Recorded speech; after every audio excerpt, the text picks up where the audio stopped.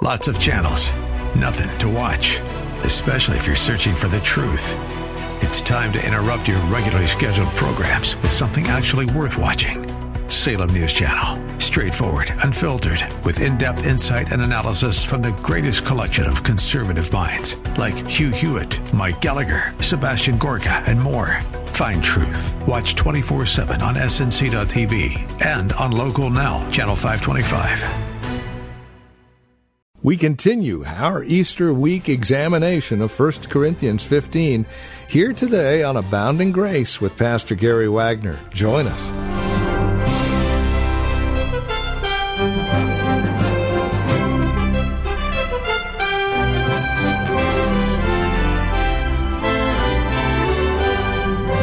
He's not there. He is risen.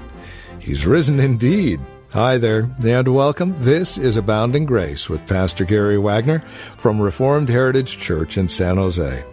We're back in 1 Corinthians chapter 15 today, looking at verses 20 through 28, and then we'll pick up in verse 40 again. It's our continuing look at Easter throughout this Easter week. He's not here. He is risen. In light of that, how should we live? Let's go to God's Word and find out, shall we? Here's Pastor Gary Wagner with today's broadcast of Abounding Grace. In recent years, the word gospel has degenerated into a seeker-friendly mentality. It is nice sounding, but a mushy idea. Beloved, the gospel is the good news concerning the risen Lord Jesus Christ, the Son of God. For friends, if it is not all about Christ, it is not the gospel. Lift up Christ, and you lift up the gospel. The less you have of Christ, then the gospel is weakened to the point of having no meaning at all. But it is pleasant to the ears of the world. Now you can preach a message of grace, a message of the Bible, salvation, and even God. But if you do not hold faith in Jesus Christ and His resurrection, then you are holding faith in the husks of the gospel and not the true food. When the Apostle Paul wrote to the Corinthians, he spoke of the gospel being the gospel of the glory of Christ. For that is when sinners spring to life. That is when lives are transformed. That is when darkness is dispelled, when the glory of Christ blazes forth. And of course, central to the gospel is Christ's resurrection. And today we are going to look at the happiest, most splendid event since the creation of the world, the inauguration of a new creation. We are looking at the moment when, bursting through death out of the grave, the Son of God overcame the old order or disorder of Adam. That moment when a man finally stood body and soul wholly beyond the reach of the curse. This was a moment everything had been waiting for ever since the fall. For was God going to abandon the creation He once declared good? Would darkness win eventually? No. In creation itself, the constant refrain had been, and there was evening, and then there was morning. That is the biblical concept. After darkness, there is light. And so the Scripture gave the faithful hope. Daniel prophesied Many of those who now sleep in the dust of the earth shall awake, some to everlasting life, some to shame and everlasting contempt. Job prophesied, after my skin has been destroyed, yet in my flesh I will see God. David prophesied that the Lord would not let his Holy One see decay. Now, J.R.R. Tolkien called that moment a eucatastrophe. The greatest eucatastrophe possible, in fact. Now, the eu or EU prefix there in Greek means good, like in Eucharist or good grace, or a eulogy, a good word. The resurrection, said Tolkien, was a eucatastrophe, for it was a catastrophic event, but a good catastrophic event. Writing to his son Christopher, Tolkien explained, a eucatastrophe is a sudden, happy turn in a story which pierces you with a joy that brings you to tears. Your whole nature chained in a material cause and effect. The chain of death feels this sudden relief, as if a major limb out of joint is suddenly snapped back. Everything had been tumbling down. Adam's sins, pain, death, thorns, thistles, all tumbling down. But Christ takes all of that and death down into the grave. And this is the moment when history turns around. And that otherwise unremarkable tomb in Jerusalem became the womb of the new creation.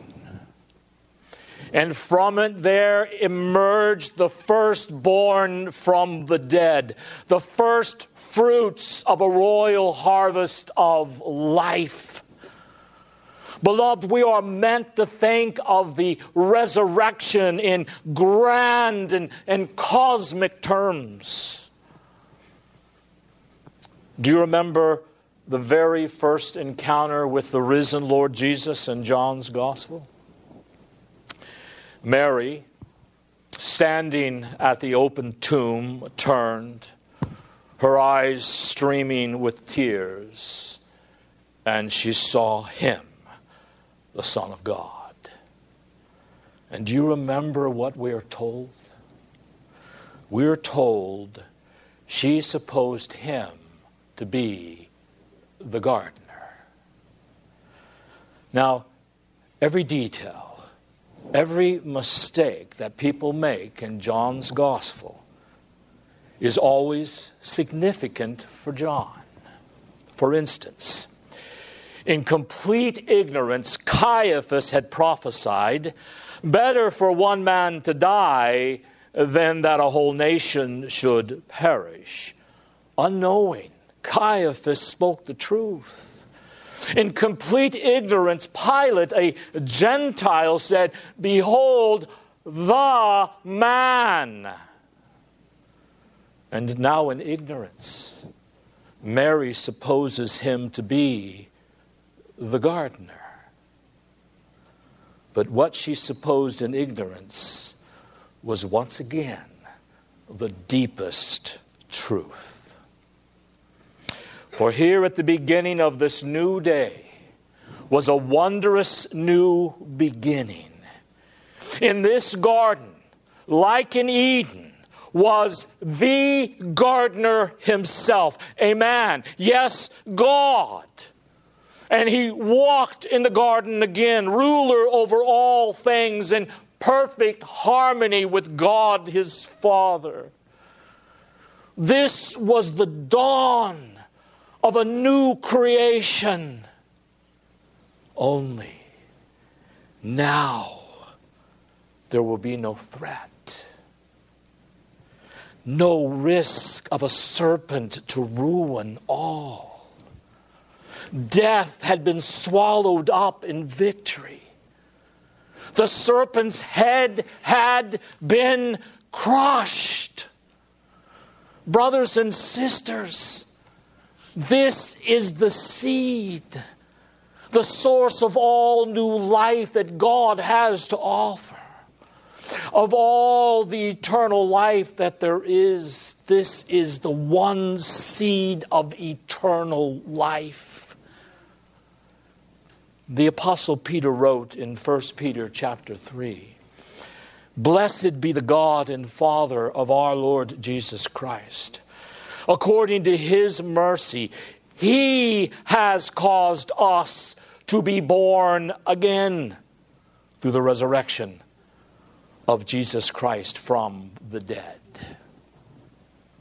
In other words, life for the human race, eternal life, that reaches beyond death, will never be something discovered for us or won for us by science. True and eternal life can never be the product of some evolutionary leap. It cannot be worked at or willed by us. Eternal life is a gift of God given to us through his anointed Son, the head of the new humanity. Now, to make clear on what this resurrection life is, let's start now in 1 Corinthians 15.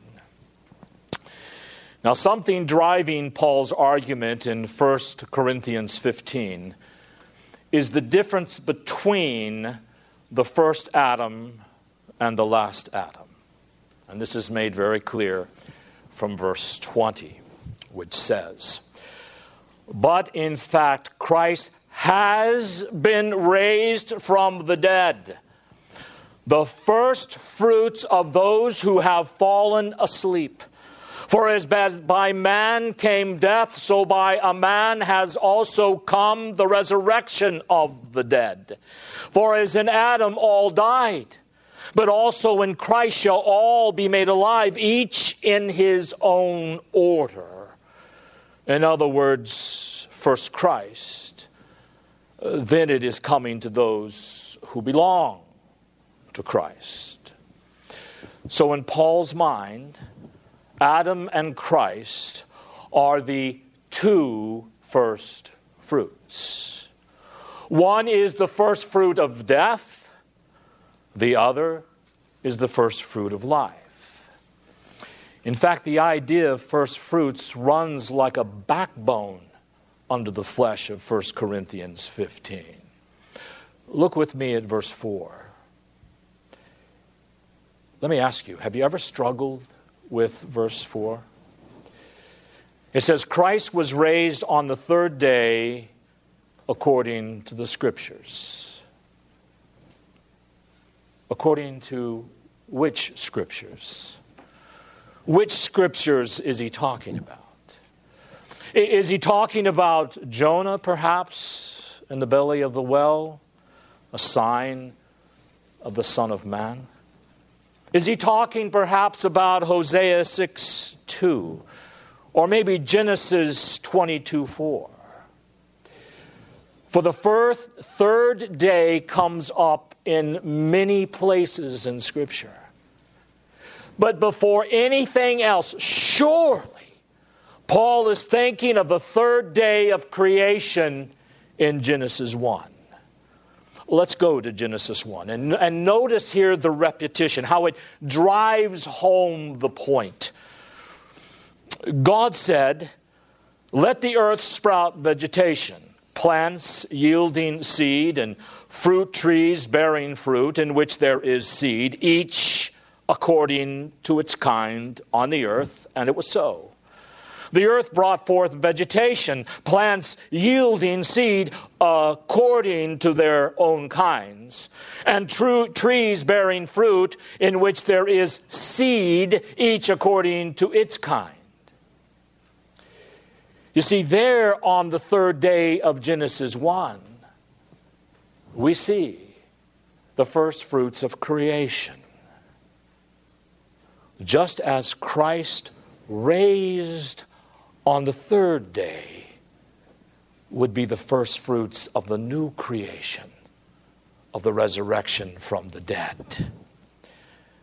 Now look, these first fruits each produce according to their kinds. They have their seed, their next generation within them.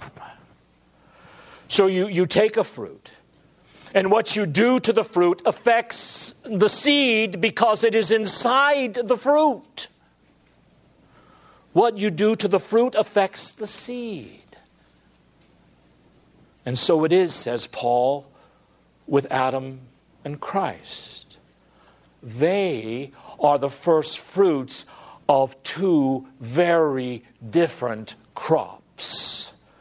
One of death, the other of life. And all others are but seeds in one of those two fruits. Have you ever noticed, when Paul speaks of Adam and Christ, he writes as if they are the only men in the world, as if no others existed. That was the big picture of humanity for Paul.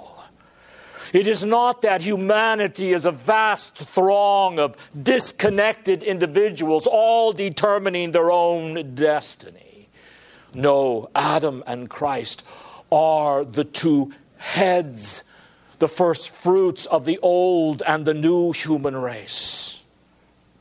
And all of us, every human on the planet, is but a seed in one of those two fruits, a member of one of their bodies, dependent for our fate, not on ourselves, making our own destinies, Hollywood, but from the fruit in which we belong. When Adam sinned, we all sinned in him. When he died, we died. So at my birth, I was born into a sinful, guilty, spiritually dead humanity. I was born into that identity.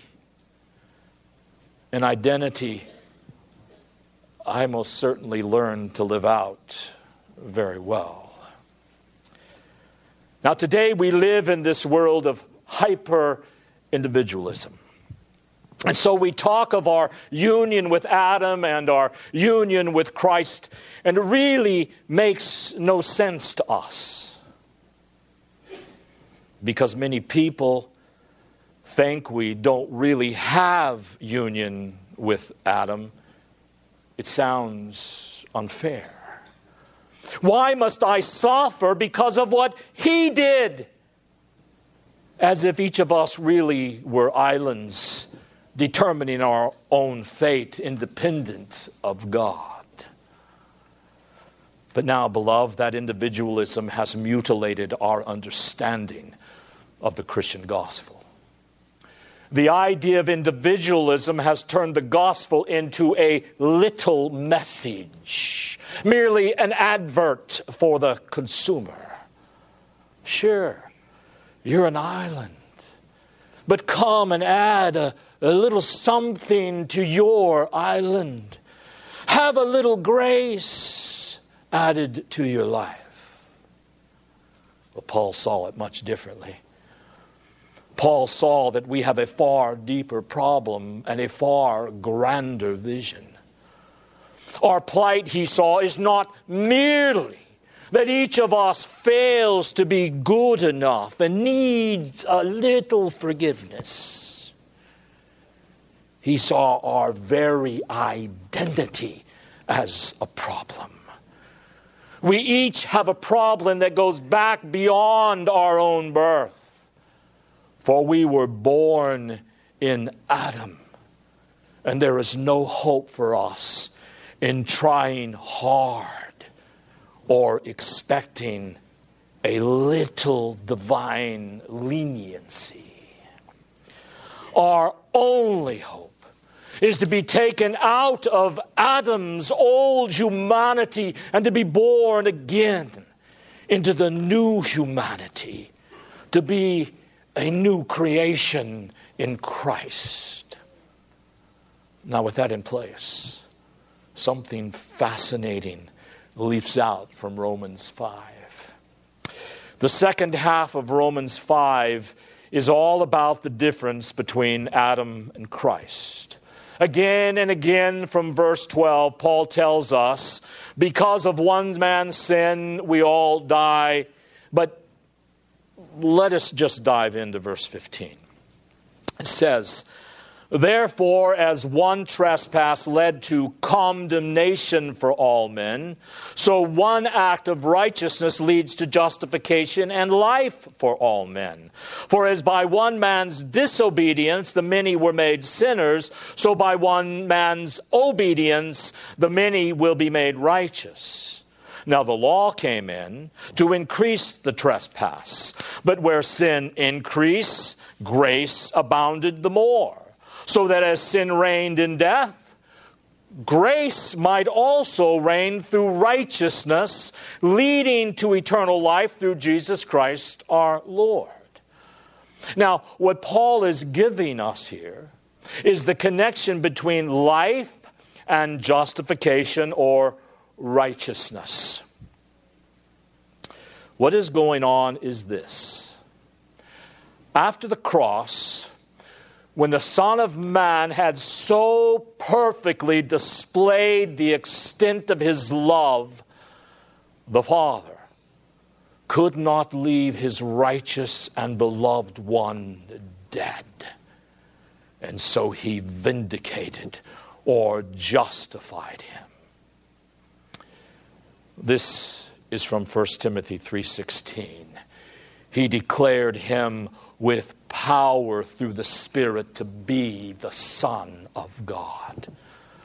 So you see, where the guilt of Adam brought death, the righteousness of Christ brought victorious life.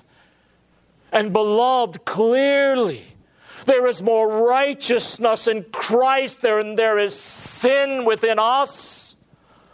For having borne our sin, death could no longer hold him. And having taken our sin and death down to death, death had no further claim on us. Now, think what the vindication of the head of the new humanity must mean. When Adam, the head of the old humanity, was found a sinner, all who were in him shared his fate. When Christ was justified, declared righteous, worthy of life by his Father, then he was raised to life for our justification. Romans 4:25. And so all in him share that life-giving righteousness. He is the third day first fruits of life and righteousness. And all of his seed, you and I, that are in him, share that fate, beloved. So in him we are given new life and we become the very righteousness of God. Well, that's all the time we have. This has been Abounding Grace with Pastor Gary Wagner, the ministry of Reformed Heritage Church in San Jose. It is our goal and desire that you would abound in grace through the preaching and teaching of God's Word. And that is why we come to you on a daily basis. Now, as we close out our time together, we also realize that some of these messages that are presented here on Abounding Grace are well worth reviewing again at your convenience. Maybe you joined us a bit late. Well, we have copies on CD. They're just $5. Mention today's date as you call or write to us. Here's how to get in touch with us. The phone number is 408-866-5607. That's 408-866-5607. You're welcome to also visit our website, learn a bit more about us. We're at reformedheritage.org. Again, reformedheritage.org. And then, of course, if you would love to partner with us, if you're feeling led of the Lord to become a financial partner with us as we continue this ministry here on this station, please write to us at PMB number 402. And the address is 1484 Pollard Road, Los Gatos, California. The zip code is 95032. Or, again, simply call us, 408-866-5607. That's 408-866-5607.